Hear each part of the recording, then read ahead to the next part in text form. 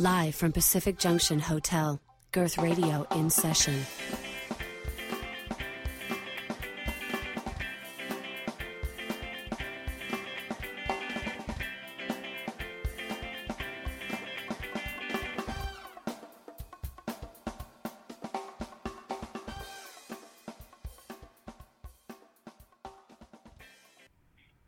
Hey everybody, my name is Ryan Dodge. I work at the Royal Ontario Museum in Toronto, and I am in charge of digital engagement at the museum, which is a really fun job, and I'm sure we'll get into the details a little bit later. Yeah, now we're doing this, Ryan. I appreciate you coming on the podcast this evening. Usually this is recorded inside a very noisy bar, actually inside a studio, which is relatively quiet inside a noisy bar. But those people listening will sort of hear that this is probably taking place over Skype or the phone. Because it's hard for you and I to get together. You're out in Cambridge? That's right. Yeah, we moved out here about a year ago and are just loving the, small city, small town life so far. And you commute, 5 hours into Toronto? What is that like? Yeah, it's it's quite a hike, but we have 3 kids now. Yeah. So and we're living out in Scarborough, as you know. Uh-huh. And we were renting, and it just it came time to purchase a property, and we didn't. We were looking around, and my sister lives out here, and we could get a lot more house for the price out here. So for sure. I decided to make that sacrifice and give my kids a nice big backyard, and it's great so far. The commute is a little long, but you know what? I can actually get a lot of work done. Yeah. Because I'm not doing the drive myself, so I either will drive to the GO train and then sit on the GO train for an hour and get some work done, or my parents work at the airport, so sometimes I drive in with them and then take the up and then the TTC over. So I've made it work. And I'm pretty productive on my commute, so it's not too bad. I take a lot of calls on my commute sometimes. Wow. Because I do, on top of my ROM work, I do a lot of stuff on the side as well. So, yeah, we'll talk about that as well. Yeah, so it's been good, and I mean it's a lot quieter out here. The restaurants, there's not many good restaurants. Okay. But we used to live on the Danforth, so we miss. Hard to compare. Great town, yeah. So, but it's up and coming, and there's lots of good stuff happening downtown. There's a great library and art gallery called the Idea Exchange, and they're building a new space with a maker space, and really cool old historic building that they're redoing. So yeah, there's a fashion history museum as well. So there's lots of fun stuff happening in Cambridge. That is cool. Yeah, I can't imagine having to do that commute. No late nights. It's it must be like a different, just that waking up early. It's almost like you're a morning radio man. It kind of feels like that. Like I don't know if I'm up as early as those guys, but yeah.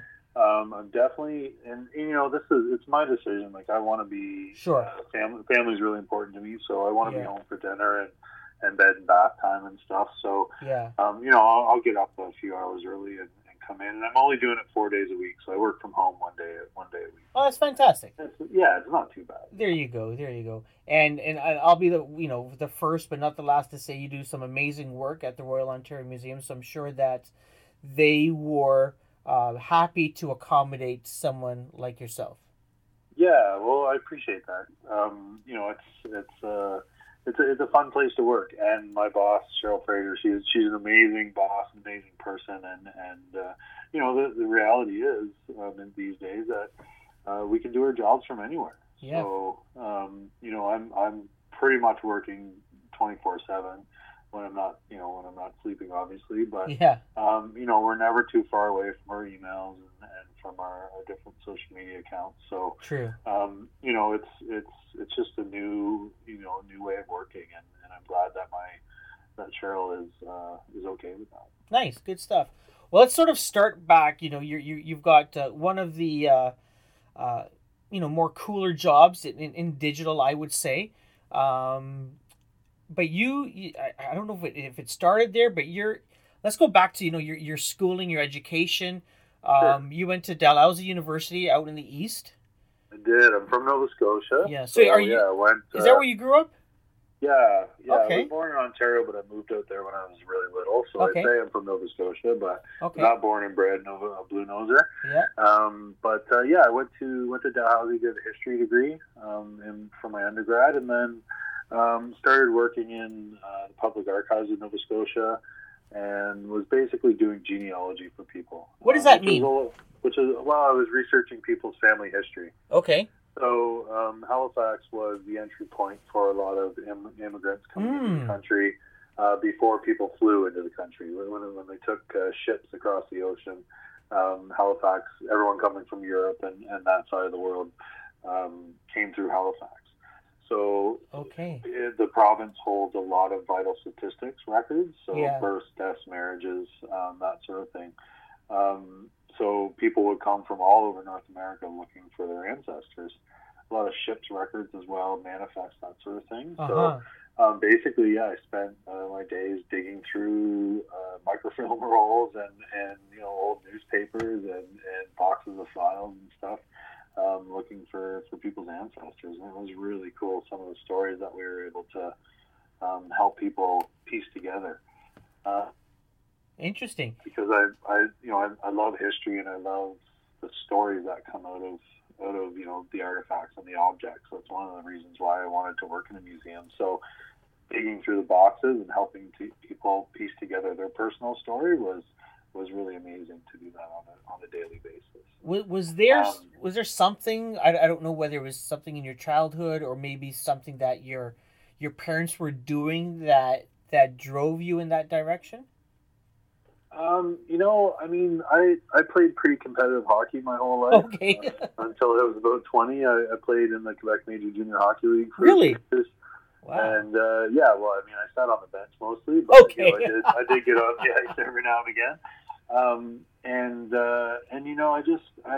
That was kind of my path. I was doing the hockey thing, and I got to the point where I realized I wasn't going to go pro, and had to make some decisions on what the next step was. Uh-huh. And I was lucky enough to keep up with my schooling, and I continued to go to school while I was playing. Not a lot of guys do.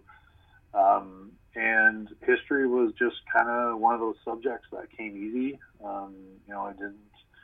It really interested me, so it wasn't hard. I didn't have to study, and really enjoyed learning and writing the essays and doing the tests and things. So when it came time to go to university, I said, you know what, let's just pile on the history courses. Nice. And I didn't know what I was going to do with it, but it was an interest of mine. So I took a little bit of everything, and then just kind of talked to some of my professors and had them open my eyes to what you could do with a history degree. Started working at the public archives. And correct me if I'm wrong, I very recently, I don't know if I was watching something or reading something that, and I don't know whether it's Halifax, you might know better than I, was it the first slaves who became free in North America or Canada are from Nova Scotia or Halifax, or is that somewhere different, I'm thinking? Well, I don't know the exact details, but this was a long time ago. Yeah. I believe it was in Caribbean islands. Yeah. Some slaves fought for their freedom, won their freedom, and then were sent to Nova Scotia. Okay. We're given land in Nova Scotia, but of course, the land was horrible. They couldn't farm on it, that sort of thing. So some of them stayed, some of them left. Yeah. And I can't remember which island it was from. It might have been the Barbados or something. But that was in the early 1800s, I believe. Mm-hmm. But don't quote me on that. It's been a long time since I've done Nova Scotia history. Do you remember any really interesting, whether it was somebody local or somebody national or international that you were looking up their, just some person's, family history, and it ended up they came from a really, whether it's someone who was famous or somebody that was very, very important in history? Yeah, no, there wasn't anyone that had any notable lineage. But it was really interesting. We had a lot of people that came from, all over the U.S. And Okay. It was really interesting to me that, people from, we get people from the East Coast of the U.S., but we'd also get people from the Midwest and the West Coast. Mm-hmm. And to me, I'm really interested in those personal stories. It's great to, everyone knows about, the generals and the presidents and that sort of thing, but, family history is so interesting in how people find their way. And so that was really interesting, having people coming all the way from California to research their family history. And then they know that they have record of them in, say, Michigan somewhere at a certain time. And then they have record of them in Chicago. And then they have record of them in, Iowa or something. But, they don't have any record of them in Canada or where they came in. So piecing that together for them so they can find their family's path to where they ended up was a lot of fun. But yeah, there were no like princes or kings or queens or anything like All right. that. It was, but yeah, it was a lot of fun, and I was there for about a year, and then I moved to Toronto in 2006 and started working at the ROM, and I ended up doing my master's in museum studies. A few years after I was working in the library and archives, and kind of done a little bit of everything at the museum. Yeah. But I've been doing social media for 5 years now, if you can believe it. And then that's the longest job that I've held, the longest post that I've held at the ROM. For that, I bounced around every couple of years. You're doing well. Well, let me ask you, coming from Halifax to Toronto, did you come with the ROM job that did you apply for the job and then move, or did you move here hoping that you'd work at one of the, large institutions here?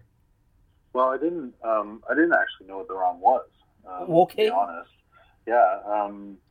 I knew that there were a lot of museums in Toronto, but my wife now, my girlfriend at the time, we chose Toronto as a sort of neutral ground. I have an aunt and uncle that live in Burlington, so we thought it would be easier to get started here.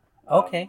And so yeah, we just Labor Day 2006, we met in Burlington, and we spent about a month looking for jobs and apartments and things. And by October, I was working at the ROM, and we had an apartment at Lawrence Spadina, and the rest is history.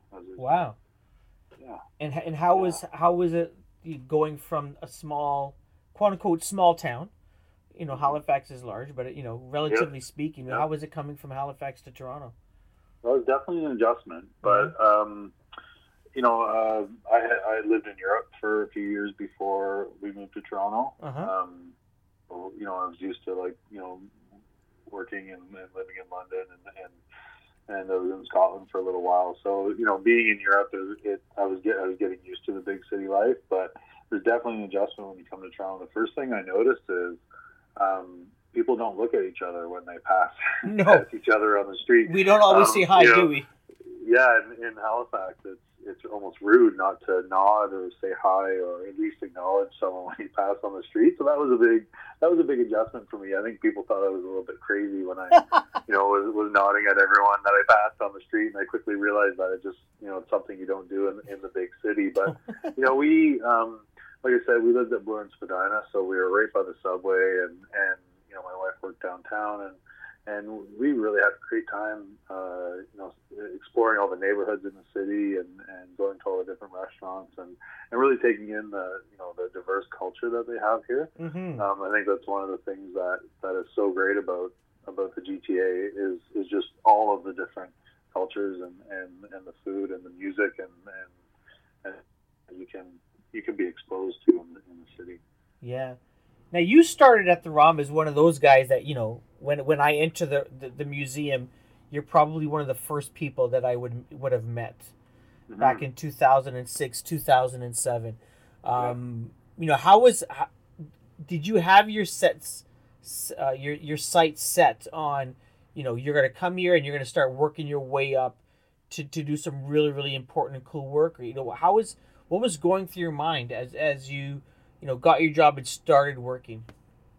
Yeah, I mean, like I said earlier, I always knew that I wanted to do something with history, and I was always drawn to museums because of that tangible link of the objects to history and the stories that you can tell from those objects. But I wasn't sure how I was going to make that happen. So my first job at the ROM, I actually sold audio guides for about 3-4 months, and then they merged that role with a membership role. So I was if you remember at that time, all the entrances closed except for the school group entrance, which is on the south end of the building. So we only had 3 cash registers at that time.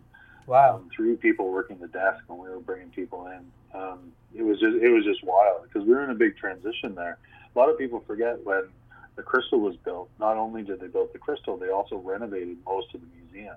So a lot of the museum was shut down between about 2003 and 2007. They would shut down different sections and redo all the galleries. So there was, it was quite chaotic for a little bit there. I'm going to say, and then right before we opened the Crystal in May, I took over as we call them lead concierges, but they basically manage all of the people that work on the front desk. So I took over that role about 3 weeks before we opened the Crystal, and again, just chaos for trying to get everything ready, everything set, we managed to get everything done when we opened the doors on in the 1st of June there in 2007. And I managed the front desk until 2009. So my first shift actually was one of my first shifts was the night shift, the night we opened the Crystal. I worked 11 p.m. to 7 a.m. Because we were open for 24 hours that first day. Really? Were there a lot of people that came through? Yeah, I think we had about 3,000 or 4,000 people through over the nighttime. Yeah. But there was we weren't. It was free, so it was just handing out maps and giving people directions and things like that. And I don't know if you remember, but when we opened the building empty so that people could take in the architecture. So that was an interesting way to open the building. And in hindsight, I don't know if anyone will do that again, but. The thought was that people wanted to see the building first before. Where's all the stuff? Yeah, exactly. That was the main question people had was, I want to see the exhibits. Where's the exhibits? And, it was a full year and a bit before the dinosaurs came back on the second floor. So it was quite it was a difficult year there for a while. I was the person everyone complained to. So thanks, Toronto. I know we probably should have had some more exhibits in there when we opened the building, but that's the way we did it. And, it's crazy to think it's been 10 years since the building's been open. Now, what's that big, massive dinosaur? As soon as you come in, that's in the main atrium. What's that dinosaur? That is Fudalongosaurus. Now, where was I don't know. Is it a boy or a girl? Do we know? We don't know. We don't know. Yeah, it's almost impossible to tell the sex of dinosaurs. Now, I'm not a paleontologist, so if you have any paleontologists listening, they'll probably correct me. But it's very difficult to tell the sex of dinosaurs because all we have is their bones. So they can infer a little bit by the size of their hips and things like that, but they're not actually sure. They can't definitively say if it's female or male. We like to say she's a female because she was discovered by a lady in Argentina who was actually on her first dig as a student. It's a really cool story, actually. She's now obviously the expert in that species of dinosaur, but she was on her very first dig as a student, and she was out with her advisor and a group of people, and her advisor was really interested in working in this one little area, and he was like, yeah, don't bother me. Go over there and look over there. And so she went over there and looked over there, and she uncovered one of the vertebrae, just like, tip of the iceberg, right? Yeah. And so she was brushing away, and she's like, you know, she was still a student, but she recognized that maybe this was something that no one had ever seen before, and she better go tell her supervisor. Yeah. And again, her supervisor blew her off, so she started digging away, and once she got most of the vertebrae uncovered, she went back and she said, "Look, come over here and see this." And so she brought him over, and he was like, "Wow, you found something brand new." So that's amazing. So yeah, it's a really cool story. I like to tell that to people. And what was her name? Her last name. We're putting you on the spot now. Yeah, I forget her. We'll come back name. to it. That's horrible. That's horrible of me. But like I said, if there's any paleontologists, they'll know her. They'll know her. Well, she's Argentinian. So what I was curious about is, as you guys were closed and renovating, where do you store that dinosaur and like everything else? Well, that dinosaur didn't come into the collection until 2012. Okay, all right. So we didn't actually have it until well after we opened. But we have storage within the building actually. Okay. So a lot of people don't see it, but you can kind of tell if you ever bring your kids for a school group or something. There's sort of the 1930s wing, and then just beside that is a very 1970s, 1980s looking building. Yeah. And that's the curatorial center. So we have 9 floors, 3 basements, and there's a lot of collections and offices and things in there. And then we have an off-site storage facility. Wow. In the burbs. So yeah, there's museums generally can only display about 1% to 2% of their collection. Really? And yeah, so there's lots of stuff that goes unseen. And why is that? A number of reasons. Like I would guess that the most interesting stuff people don't see. Yeah, probably. That'd be fair. So go ahead. You were going to explain why not. Some things are really, really fragile. A lot of textiles, a lot of things like that. They just don't do well in the light. That's why we only on the 4th floor we have a textiles exhibition space that rotates about every 6 months because the fabric just deteriorates really quickly. So the textiles people like to keep changing things up. Yeah. So condition is one. Sometimes people donate things and it's purely for preservation. It's not for display. So it depends on who donates and the stipulations around that donation. And then if there's no story to tell, so a lot of things are not a notable object. So like we have a big canoe collection, but they're just canoes. There's no overall story, like this canoe traveled down this river during this battle or something like that. Do you know what I mean? So it's just an example of that kind of craftsmanship at that time. So if we're not doing an exhibit on that, or it doesn't fit into an exhibition in some way, then it's not on display. Interesting. Is there stuff there that the museum is not allowed to disclose? I guess so.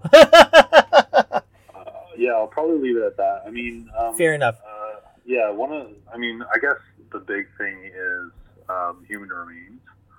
Okay. So mummies is a touchy subject. I mean, obviously these people were laid to rest. Okay, sure. Many years ago. So it was a questionable practice when people were digging in Egypt and digging up people. Huh. So, that's there are museums that have a pretty substantial collection of human remains, and a lot of them have not gotten rid, but made arrangements for those collections. So you cannot confirm nor deny that you guys might have the remains of Elvis. Definitely cannot confirm. You cannot confirm nor deny that. Fair enough. Yeah. And can you confirm or deny whether there's aliens? I cannot. You cannot go. Okay. But I think NASA's going to have some news about that. I think I read a story about something. Really? Yeah. Okay. Recently. So all right. Anonymous was involved, and they were going to leak. That NASA has something. Some information on extraterrestrial life. So we'll see. Stay tuned. Stay tuned for that. Coming to a museum near you. You did a. Sorry, go ahead. I was going to say, one of the things that we do have that's another really cool story that not a lot of people know about is our Martian meteorite collection.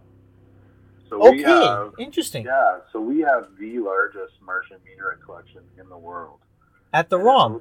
At the ROM. And it's really cool. There's this guy who's a donor, and he'll remain nameless. Okay. And he came to a Saturday morning club. He was a regular Saturday morning clubber when he was a kid, and I don't know if your son's been to any of our programs on Saturday mornings or summer club, but we get kids, we get them in the museum, we get them dirty, we get them holding objects, we teach them about it's a lot of hands-on learning, and this guy got to hold a meteorite when he was a kid, and it just blew his mind. So he went on and became fairly wealthy, and he made it his hobby to buy up meteorites and to donate them to the ROM. Wow. With the one stipulation that we allow researchers to study them. Wow. So basically this guy has been buying up all the Martian meteorites that come on the market and just donating them to us over the last several years. Wow. And so we, up until a few years ago, I think we were 2 behind the Smithsonian. The Smithsonian had 21 of them. We had 19. And then he bought 3 of them and donated them to us. So we overtook the Smithsonian. And there's only about 110, 115 of Martian meteorites known in the world. So we have a good majority of them there. That's amazing. And these are not on display? They are. All of them are? Not all of them. Some of them. Yeah. People walk right by them.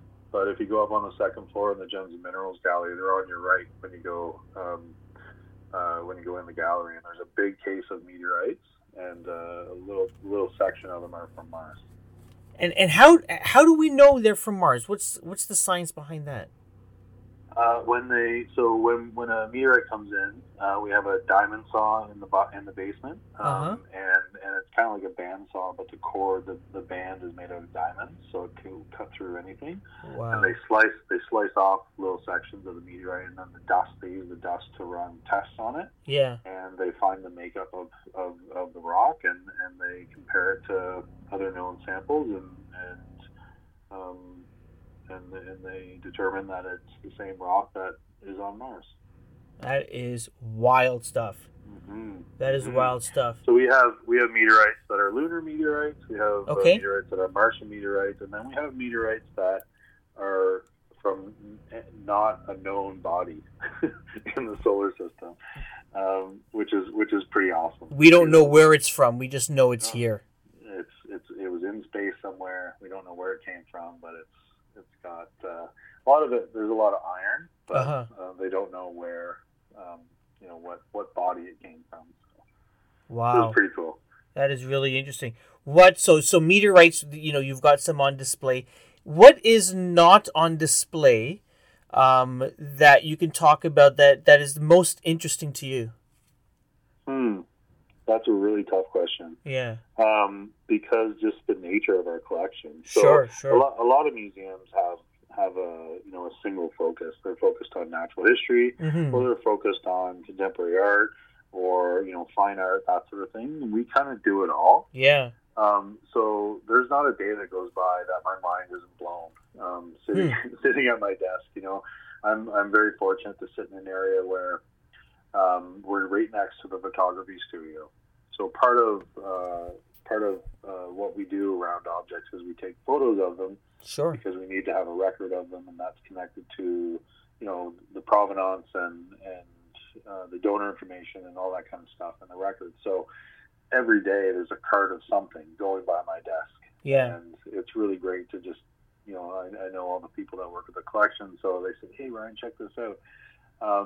So I get to see it all. So my undergrad is in European history, so anything from the European collection I find really interesting. Jennifer Kinnaird, who's a collections technician, I went up to visit her last week, and she was working on some musical instruments, some guitars from the Baroque period, which were really interesting. She also has this really cool collection of doctor's kits from ships from like the 16th, 17th century, which is really cool. And because they used questionable medicines, arsenic and things like that. There's little vials in these wooden kits, these wooden briefcases with all these little wooden vials, which is essentially poison.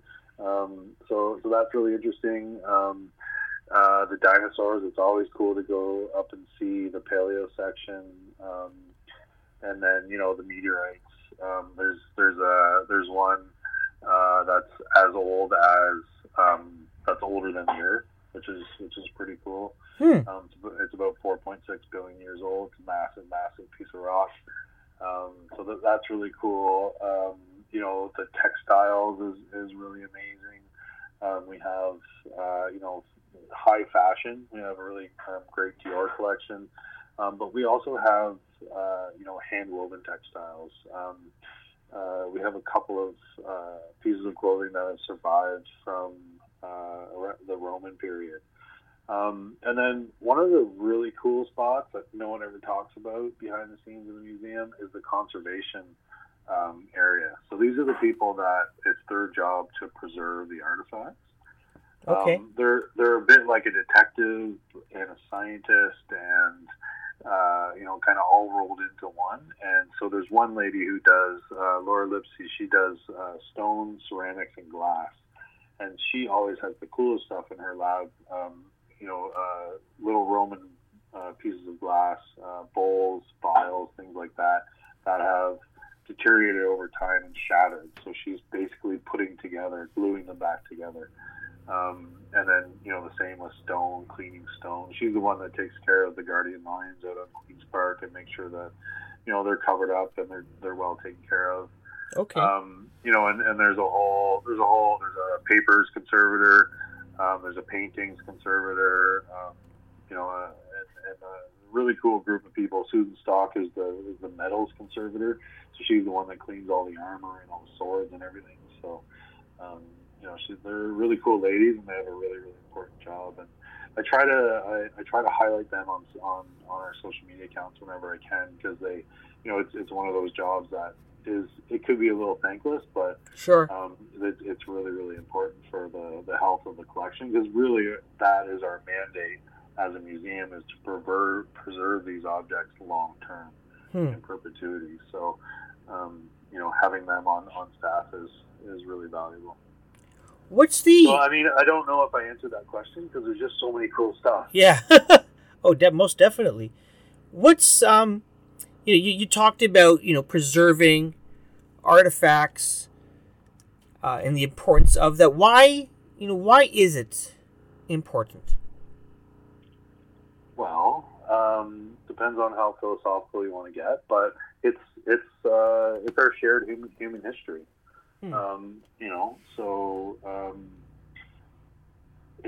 It's the record of our culture through time, and it's important to know where we've been, to know where we can go. So having examples of the way people did things, or gives you real insight into their thought processes, their desires, their needs, their challenges. So having that, displaying that, telling those stories is really important for educational purposes and just for the human race in general, in my opinion. Sure. We're at the 10th anniversary of the Crystal. Yes. At the time, let's go back 10 years ago. Sure. What was, if you can recall, what was the reasoning behind that? Was it to, make the buildings sort of a destination location that people would flock to, that people would remember? What was the reason for building that? That is a good question. So I guess so.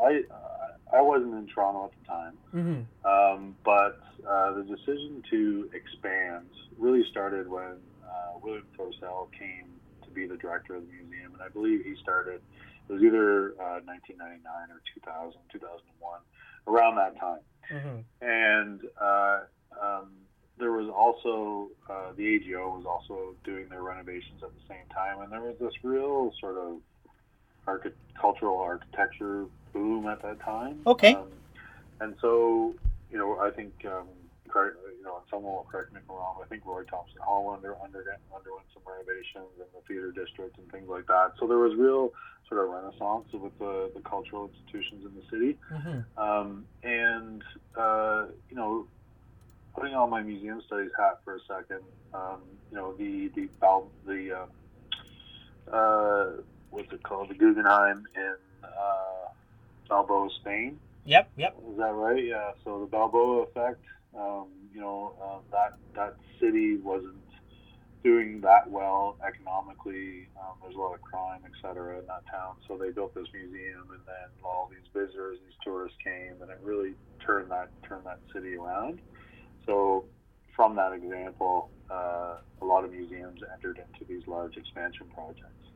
And historically, museums expand every generation or two, so it's not a new thing. The ROM started out as one building, and then the 30s expanded, and then there was another expansion done in the 60s, 70s, and then finally the Crystal replaced that building that was there. So it's not like the museum was just one building for 80 years and then we put the Crystal on it. So sure. But I believe William Thorcell's thinking at the time was part attraction, part statement that we were bringing ourselves into the 21st century, that we were an institution that looked at the history of mankind and their natural history, but also was in touch with the world around us and wanted to be involved in contemporary histories and stories.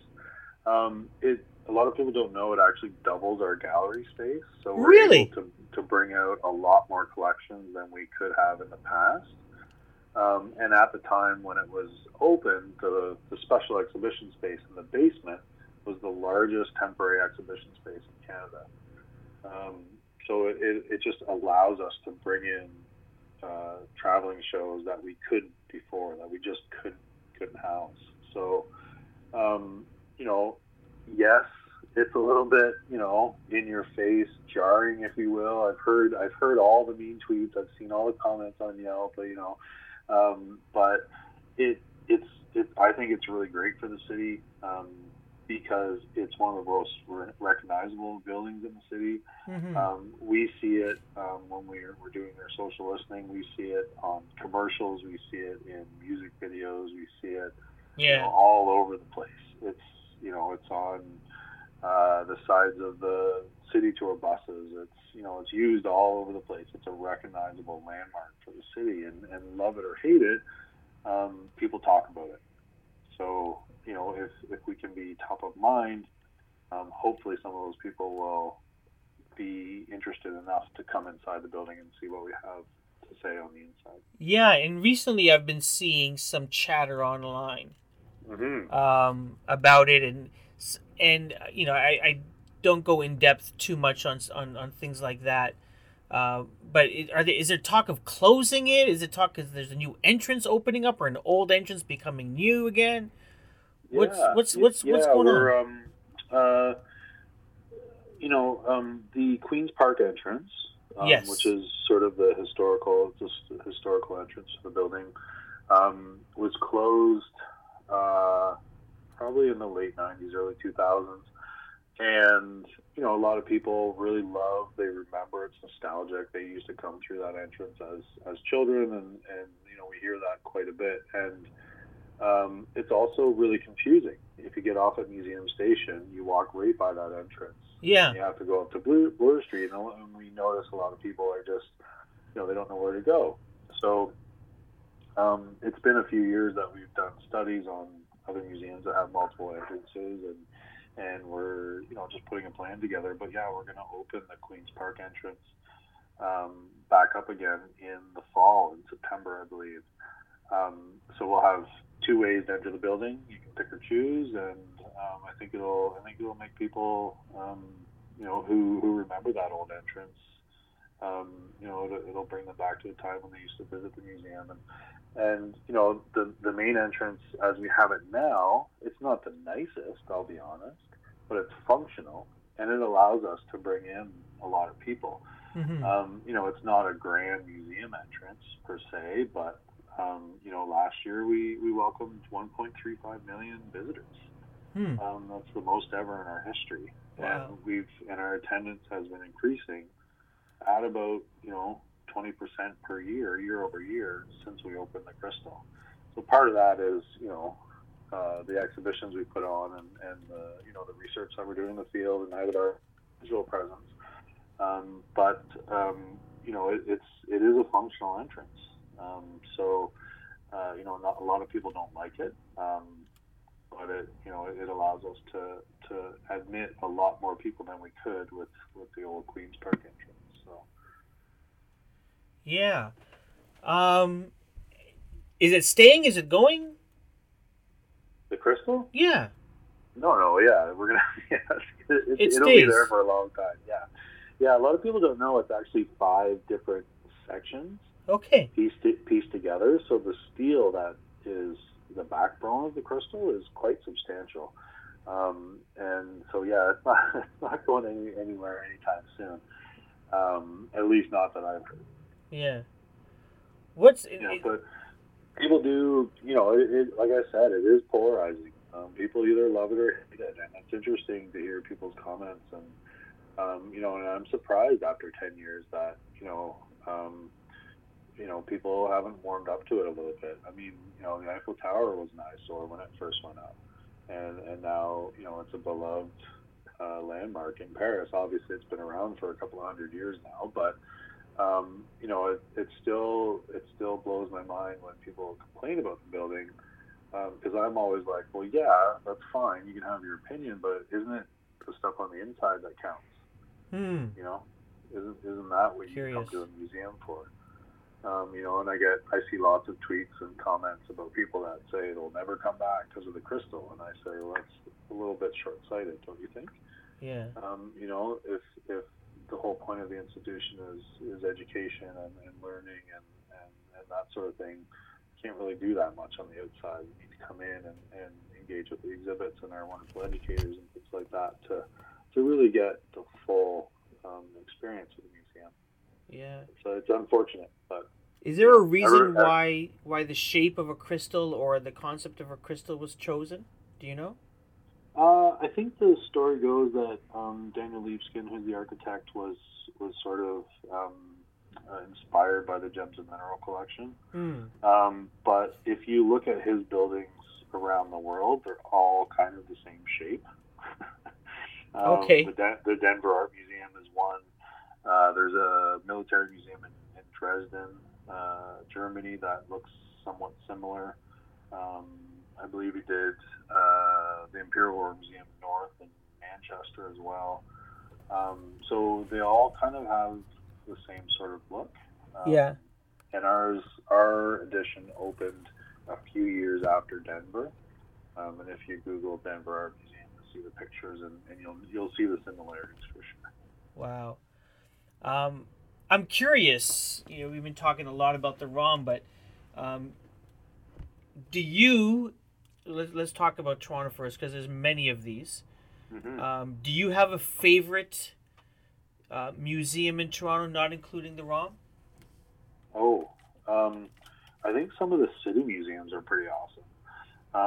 My wife and I got married at Spadina House, so that's a real favorite of ours. Okay. Fort York is always great. They're doing really great stuff. They had a really cool augmented reality experience for the War of 1812 a few years ago. And yeah, like, shout out to the City of Toronto museum staff. They're doing some really great work around the city. If you get a chance to go to the post office, the first post office down on Richmond, That's a really cool spot. And Richmond and where? Jarvis, I think. Okay. On the east side. And it's just a little old house, kind of down where George Brown is. Okay. Just west of George Brown down there. All right. And yeah, it's Toronto's first post office. You can do you can get some old stamps and you can mail things. Still a working post office. But that's kind of like old city of Toronto. So there's a lot of history down there. That's worth taking in. I mean, there's like the big ones like the Batachou and the AGO and the Gardner and the Aga Khan. If you haven't been to the Aga Khan Museum, you should really get up there and take in that space. It's just breathtaking. And they put on some really great shows, some really great exhibits. So yeah, definitely take the time to get up there. But I really like the local history that you can find in the city. What about elsewhere in Canada? Do you have a favorite museum? Well, I've been doing some work with the Vancouver Art Gallery, so it's been really great to get out west on the west coast and see that end of the country. The Vancouver Art Gallery has the best collection of Emily Carr work in the country, in the world. So, it's really great to get up and close with her stuff. I was recently in Winnipeg and took in the Canadian Museum of Human Rights, which, if you ever get a chance, if you ever find yourself in Winnipeg, it's definitely a must-see.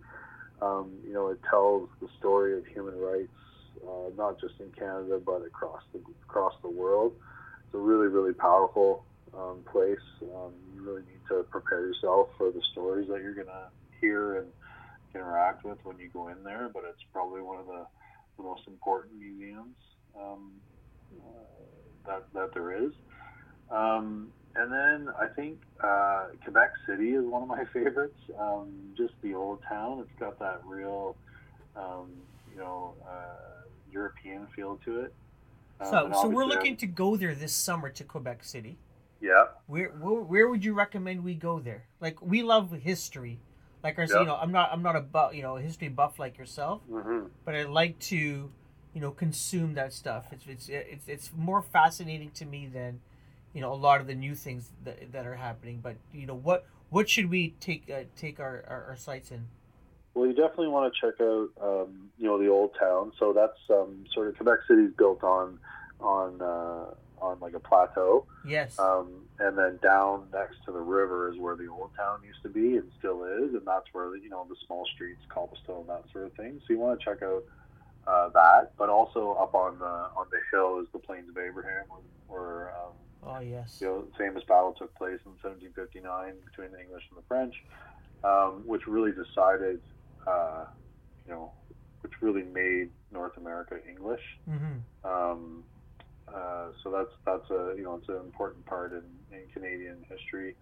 So you can probably check that out. And then Chateau Frontenac, which is the big old hotel there. There was actually, during World War II, there was a conference between Roosevelt and Churchill and Mackenzie King in that hotel. It's kind of cool to go in there, and it's got, it's one of those old Canadian Pacific hotels, so it's, really big and grand, but kind of old, and, you can imagine it being haunted, that sort of thing. So you definitely want to go in there and check that out, and they've got a little bit in there, but it's been years. Like I said, I used to play hockey in Quebec, so it's been years since I've been downtown Quebec City. They also have a Musée de la Civilisation in Quebec City, which is a really great museum about not only Quebec, their culture, but also they bring in shows that deal with different cultures around the world. So it's neat to see it from the Quebecois perspective. But yeah, they've a great space down there. So yeah, I mean, take your time. There's lots to see in that area. And then I'm not even going to get into Nova Scotia because there's a ton of history in Halifax. Just walking around downtown and the Citadel and all that kind of stuff. But, yeah. You know, for you know, I think museums, the museum community in Canada is relatively small compared to other countries around the world, but I think the stories that we have to tell are unique, and they're just as important as any of the other big museums around the world. You're doing some work with Juno Beach Center. Yeah. Tell me about that. So first of all, where is this place? You know, what is it about? And let's talk about some of the stuff you're doing. Yeah, so Juno Beach Center is it's the headquarters are in Burlington, but there's an actual museum in France, in Courcelles-sur-Mer, which is a little town where Juno Beach, which was Canada's D-Day beach in World War II. So it's where the Canadians attacked on D-Day and actually got farther than any of our allies and had to come back, which is a little known fact, but we'll just leave that there. Wait, they had to come back? Yeah, so we... our airborne units were the only units to take and hold all of their objectives during D-Day. Yeah. And our forces that landed on the beach, they got far enough to link up with them, but they got too far because Utah and Omaha Beach was such a it was a difficult time for the Americans over there. So they had to they didn't want to get too far ahead of everyone else. So they came back a little bit and shored up their positions, But yeah, we did really well on D-Day, comparatively speaking. So, and surprisingly enough, you know, there's a lot of talk about Vimy, but you know, and Vimy's it's a National Historic Site. That's right. You know, it's actually a piece of Canada in France, but Juno Beach is not. You know, and it was actually a group of veterans that fundraised and put together the plans to actually build a museum on Juno Beach. It's right on the shores, and it's a privately owned nonprofit run by the association here in Canada. And I actually had I was fortunate enough to visit it just after it opened in 2003 while I was living in Europe, and it's interesting because it doesn't just tell about the battle and what Canadians did in that battle. It tells the story of Canada as well. Uh-huh. So it's kind of part, giving tourists and people that come, because lots of people come to the D-Day beaches. It's a big tourism draw for Normandy. Uh-huh. So there's visitors from all over that are checking out that area. So it's our chance to say, hey, this is what Canada's about. This is what we were like, you know, in that time, and this is where we are now, and here's what we accomplished in that difficult conflict. So yeah, it's a really neat spot, and I was brought on a year and a half ago to look at what they were doing online, look at their digital strategy. Well, they didn't have a digital strategy, but look at what they were doing and sort of kind of give them some direction and some tactics and some strategy on how to, you know, better engage with Canadians and people in France about the story about Juno Beach. Mm-hmm. That is fantastic. Mm-hmm. You know, when... Yeah, it's a lot of fun because it's you know, my main passion is First World War history. So you know, it's really great to be able to give back a little bit to you know, to people that are willing to give the ultimate sacrifice for our country. So you know, doing a little bit to help tell that story is incredibly honor. It's such an honor for me. So you know, when they came and asked, I was happy to do it. And for sure. Yeah, it's a really great spot. If you ever find yourself over in Normandy, you definitely need to check it out. There's a lot of great institutions over there in that area, but it's definitely a place to feel a sense of pride in being Canadian, for sure. Mm-hmm. Yeah, especially at this time of year. Mm-hmm. You're also doing some stuff with the Museum Computer Network. Mm-hmm. What is it? What it sounds like? Is this just a museum, or what really is this? Yeah, Museum Computer Network, it's a nonprofit. It's actually, this is crazy. We're actually celebrating our 50th anniversary. 50? 50 years of the Museum Computer Network. So it started in 1967, which is wild. Like, if you think about the computers that were around in 1967, they're like the big mainframe computers that took up a whole warehouse, space, and IBM computers. But yeah, so I'm their digital content manager. So I help them with their website. I run their social media, and really what we've evolved into is we're a resource for people that work with technology in museums, and we run an annual conference. So we're a membership organization and a conference, and we put on a conference. And so we have a conference every November, and there's people presenting on social media, on online presence, collections management systems, copyright, open data initiatives, linked open data initiatives, you name it. Anything that has to do with technology in museums, we talk about. And so it's a really great group of people, and through working with them, I've gotten to know a lot of people around the world that work with technology, and they're a great bunch of people, and there's a lot of interesting projects going on, and a lot of really, really smart people that, they're not curators, but they're there to use technology as a tool to better help curatorial staff to tell the story of the collections that they're okay. So it's not necessarily a museum about computers. No. Okay. No. There is one of those, though. I believe it's in San Jose. Okay, of course. Which is awesome.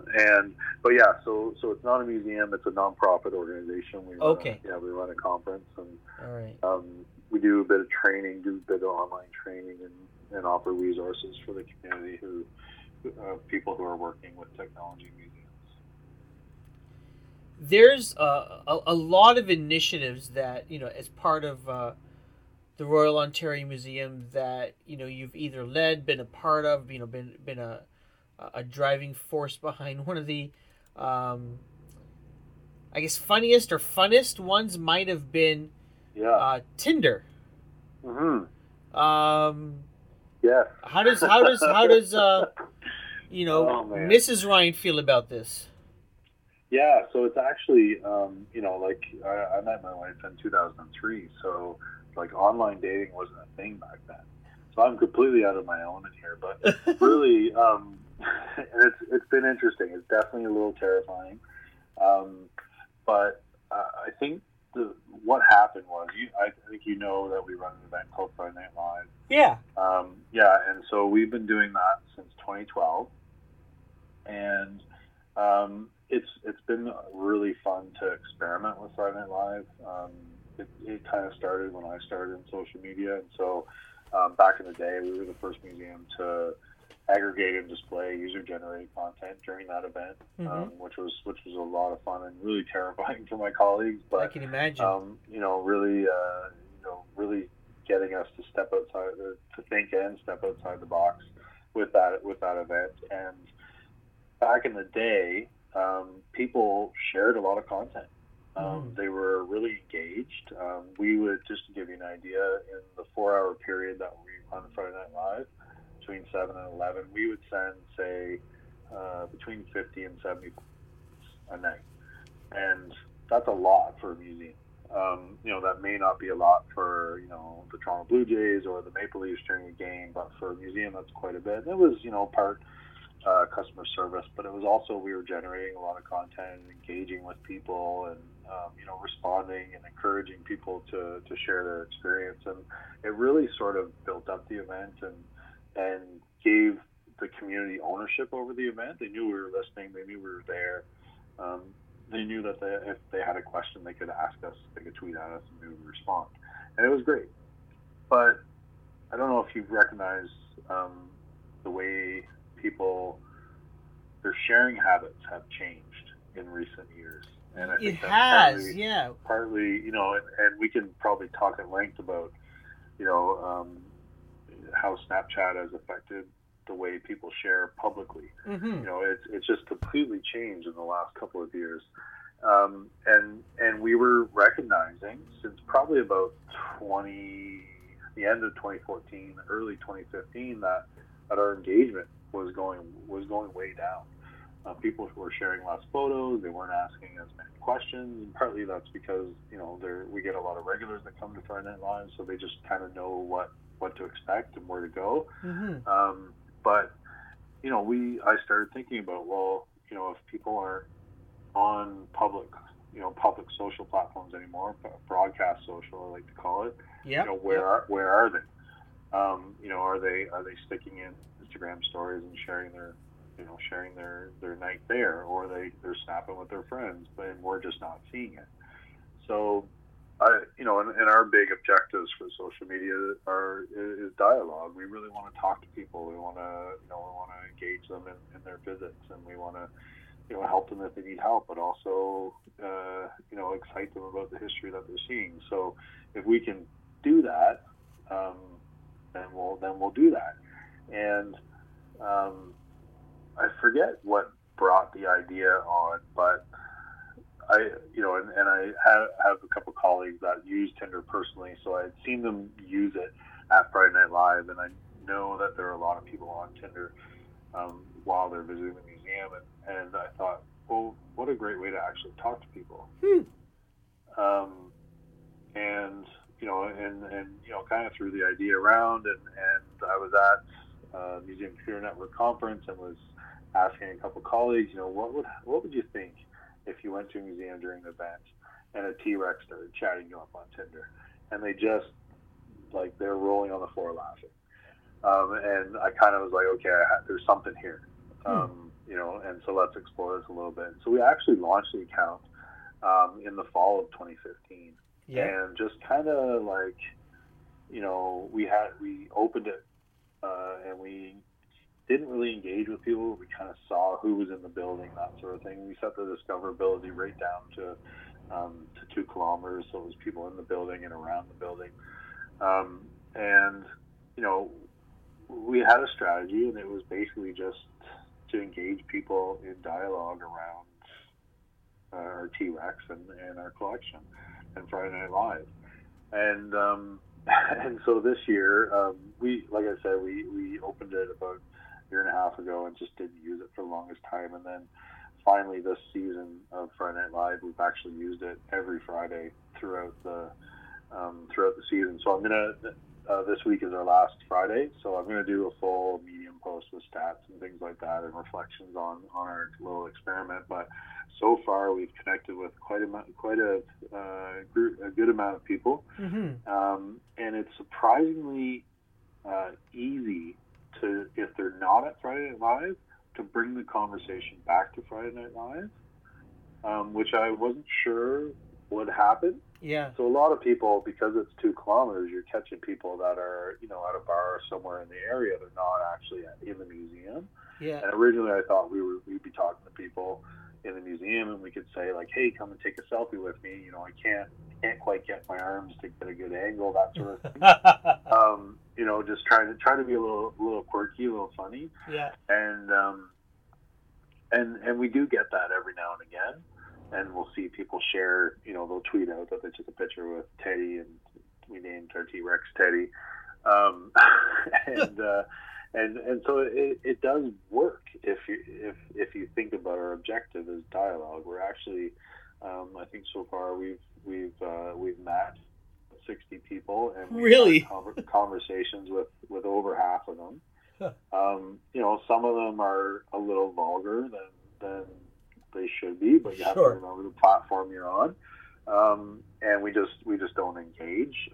Some people, all they say is, "This is hilarious," thanks for being here and giving me a good laugh. But some people genuinely want to talk to us, and I think they figured out that it's the museum behind the account. But some people, they want to learn more about the museum, which is what we set out to do. So, like I said, I'll do a post about it next week and with some more in-depth analytics and reflections. But I don't know if it'll continue. We'll have to see how it fits in with everything we do for next season. But so far it's been quite an interesting experiment. Yeah. But we've definitely delivered on our objectives, and that was to have some engagement and dialogue with people. Well, that brings me to this question about the objective of social for museums in general, for the ROM specifically. So my daytime gig is working with mostly CPG brands, Yep. and doing strategy and execution around paid campaigns on social. Yep. And we look at two main things. One is are we building and driving awareness, and the second thing is are we driving sales, acquisition. Yep. I remember maybe 3, 4, 5 years ago, it was all about engagement and likes and what we call reactions today, and it has moved to now as a proper, let's call it an advertising medium. Yeah, it's marketing. Yeah, but for you, I mean, you talk to me. You're talking to me about engaging with the museum. Yeah. So talk to me about what is the role of social? How do you measure it? How do you prove to, I guess your boss that things are positive. This is a net positive for the museum. Yep. Yeah. So I mean, we museums we're slow moving ships. So we are starting to move in the direction of our broadcast social channels are becoming just that. They're becoming billboards. They're becoming full on marketing channels, and I'm not a huge fan of that, but I recognize that's where a lot of those platforms are headed. So that's fine. But for me, the real value is in that dialogue with our community and building lifelong advocates for the museum. So, our objectives our two objectives are dialogue and engagement and awareness building for everything that we do. Yeah. And so there's a number of tactics, as to deliver on those two objectives. And part of that is paid social. We're doing a lot more paid social now. But we don't have hard sales targets. We don't have hard conversion targets. And maybe we should, but right now we're still focused on increasing awareness about the research that goes on behind the scenes, the exhibitions we put on, and the programming that we do on the weekends and throughout the school year. And for us, we're in it for the long haul. Yeah. So if we can excite a parent about what's happening as their kid, who then has a great time at the museum and then grows up and becomes wealthy and buys meteorites and donates them to the museum, and then that's our return on investment right there.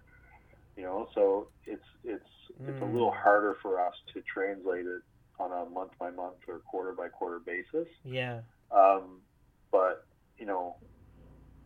for us, it's really that community engagement that we're looking for, and remaining top of mind for people who are visiting the city, but also in the city and are looking for a place to take their family on the weekend. So, I guess for us, it's really we still report on vanity metrics. Sure. Unfortunately. And that's not the kind of stuff that I'm really interested in, but that's what the board and senior management want to know. They just want to know that there's growth. Yeah. They just want to know that there's activity and that there's growth and that sort of thing. So that's fine. We send that to them, and there's never any questions. Unless Facebook or Twitter dump a bunch of, they dump a bunch of dead accounts or something, and our numbers go down. Sure, yeah.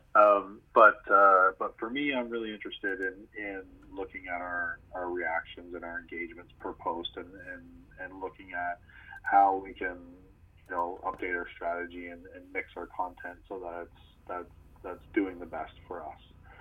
Because the reality is we don't have a budget really for social. We have a very small budget for paid ads and boosting So we really need to make sure that we have a good content strategy in place, and that we're developing content that really resonates with our community, so that they react and share it for us. Because we just can't play in the same league as private companies and brands who have the budget to spend on social. Yeah, I can imagine. I've had you on for over an hour. Yeah. But let me just kind of wrap it up here. Sure. With this question, where as you sort of look into your crystal ball, where do you see technology? Whether it's things like augmented reality, whether it is a variation of social and sharing, where do you see it going in the next couple of years? Where do you see museums going in the next couple of years as it pertains to adopting and adapting to these technologies? Yeah, such a tough question. There's so many different directions that people can take and have taken so far.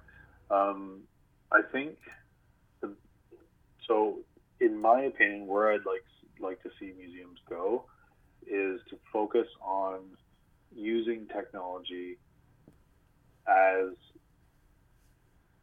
a tool to enable better visitor experiences. So I'd like to see museums, rather than go for the shiny object that costs a lot of money, that people probably won't use, that's connected to a special exhibition that's just going to move on. Yeah, I'd rather see them look away from those and focus on making sure their mobile ticketing works, so that people can buy their ticket on their phone and enter with the utmost ease possible. Delivering content to people in a way that doesn't take away from their interaction with the actual exhibits. Yeah. Whether that's done through RFID tags that people can collect and then go home and use their VR headset to interact with the exhibits later, or something like that. Yeah. The reality is a lot of people visit museums to engage with the displays. That's and the so educators. True. People don't necessarily come to museums for a technology experience. Yeah, you say that. It's very interesting. I had this conversation with my brother the other day, and not in the museum context, but I was telling him about Canada's Wonderland, that some of the rides you can go on and put on a Samsung VR goggle. Wow. Yeah. And I was telling him, I go, you're on a roller coaster. Why are you now isolating yourself? Yeah. I said, why don't you just stay home and go on a roller coaster and not experience the fair, so to speak? Exactly. Yeah. Why would you take yourself out of that experience? Yeah, it's very strange. But there's something to be said, I think, Ryan, about how can you get the museum to people, and I'm wondering if something like somebody, let's say in Nunavut, having a ROM experience as a result of VR. Yeah. I mean, we've been on Google Art Project for years, and part of the museum is Street View, so people could do that really today if they wanted. Yeah. Wow. And Google's doing a lot of stuff with it's called Google Expeditions, where you can build tours if your whole museum is Street View and things like that. So, I mean, those experiences are there, and they're free, for anyone to use, and we've built a few of them. But for me, and I started out selling audio guides. Yeah. So, visitors will always tell you, oh, I want an audio guide for this exhibition, but no one ever uses it. And then people were like, we need an app for this exhibition. And museums built apps, and no one ever uses it. And, so it's interesting what visitors tell you they want and what they actually do. And all of the data shows that people aren't engaging with the technology that we deliver to them. So we need to find a way as museums to put foundational infrastructure in place that allows us to better deliver technology to people, maybe when they're off-site, you know, the pre and post visit. Yeah. Maybe not so much when they're on-site. So, you know, I don't know what that will look like or what that is. There's lots of different ways that museums have tried that. I was at the World War II museum in New Orleans recently, and they give everyone it looks like a Presto card. Works in a lot of the same way, and you can tap it on different kiosks as you go around the museum and hear the personal story of a different soldier in you know, a different part of the service and what they went through during that conflict. So, you know, and then after you leave, you get an email with everything that you interacted with and all of the content that way. So that has existed for a while, but I don't know how many people use that or actually find that valuable long term. So for me, it's really about making the visitor experience the best possible experience that it is, and giving people you know, technology that they have already integrated into their lives, you know, those experiences that they've already integrated into their lives, whether it's, you know, Apple Pay or you know, the Starbucks app. I always keep coming to the Starbucks app or you know, the weather apps. Those, you think about those apps that you use on your phone on, you know, a daily basis or a weekly basis, and how can we insert the museum into those everyday experiences? That's the $60,000 question, right? Yes. Yeah. It's definitely it's so difficult because everything changes every day. Yeah. You know, there's new things coming about, but you know, there are lots of VR and AR experiences at museums around the world these days, and you know, as a history buff and a history major, I question those experiences. Why would you want to take people out, take their eyes off of the things that are on display and put them in one of those experiences? It just seems counterintuitive to me, but you know, some people want that experience. So it's always a juggling act to you know, figure out what people want and you know, hopefully we make less we get more right answers than wrong answers, but you know, it's always going to be difficult. But for me, it's focused really on the visitor experience and making sure that we're giving people what they need to make their visit enjoyable, so that they'll come back. Yeah. Listen, Ryan, thanks so much for spending this time with me. Anytime. Always good to talk to you.